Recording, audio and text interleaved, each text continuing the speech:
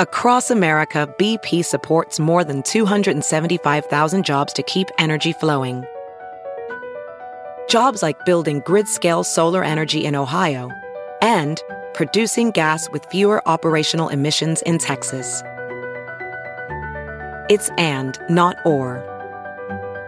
See what doing both means for energy nationwide at bp.com/investing in America. It's Merriam-Webster's Word of the Day for January 6th. Today's word is PAIR-uh-dyme, spelled P-A-R-A-D-I-G-M. PAIR-uh-dyme is a noun that means example or pattern, especially an outstandingly clear or typical example or archetype.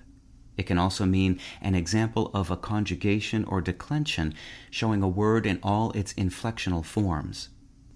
PAIR-uh-dyme can also mean a philosophical and theoretical framework of a scientific school or discipline, within which theories, laws, and generalizations and the experiments performed in support of them are formulated.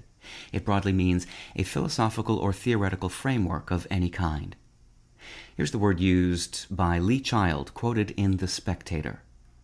I was just obsessed as a kid with David and Goliath.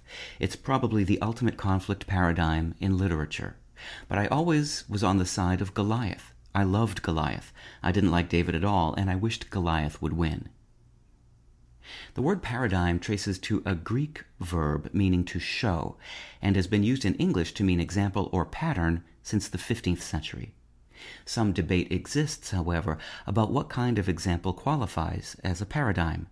Some people say it's a typical example, while others insist it must be an outstanding or perfect example.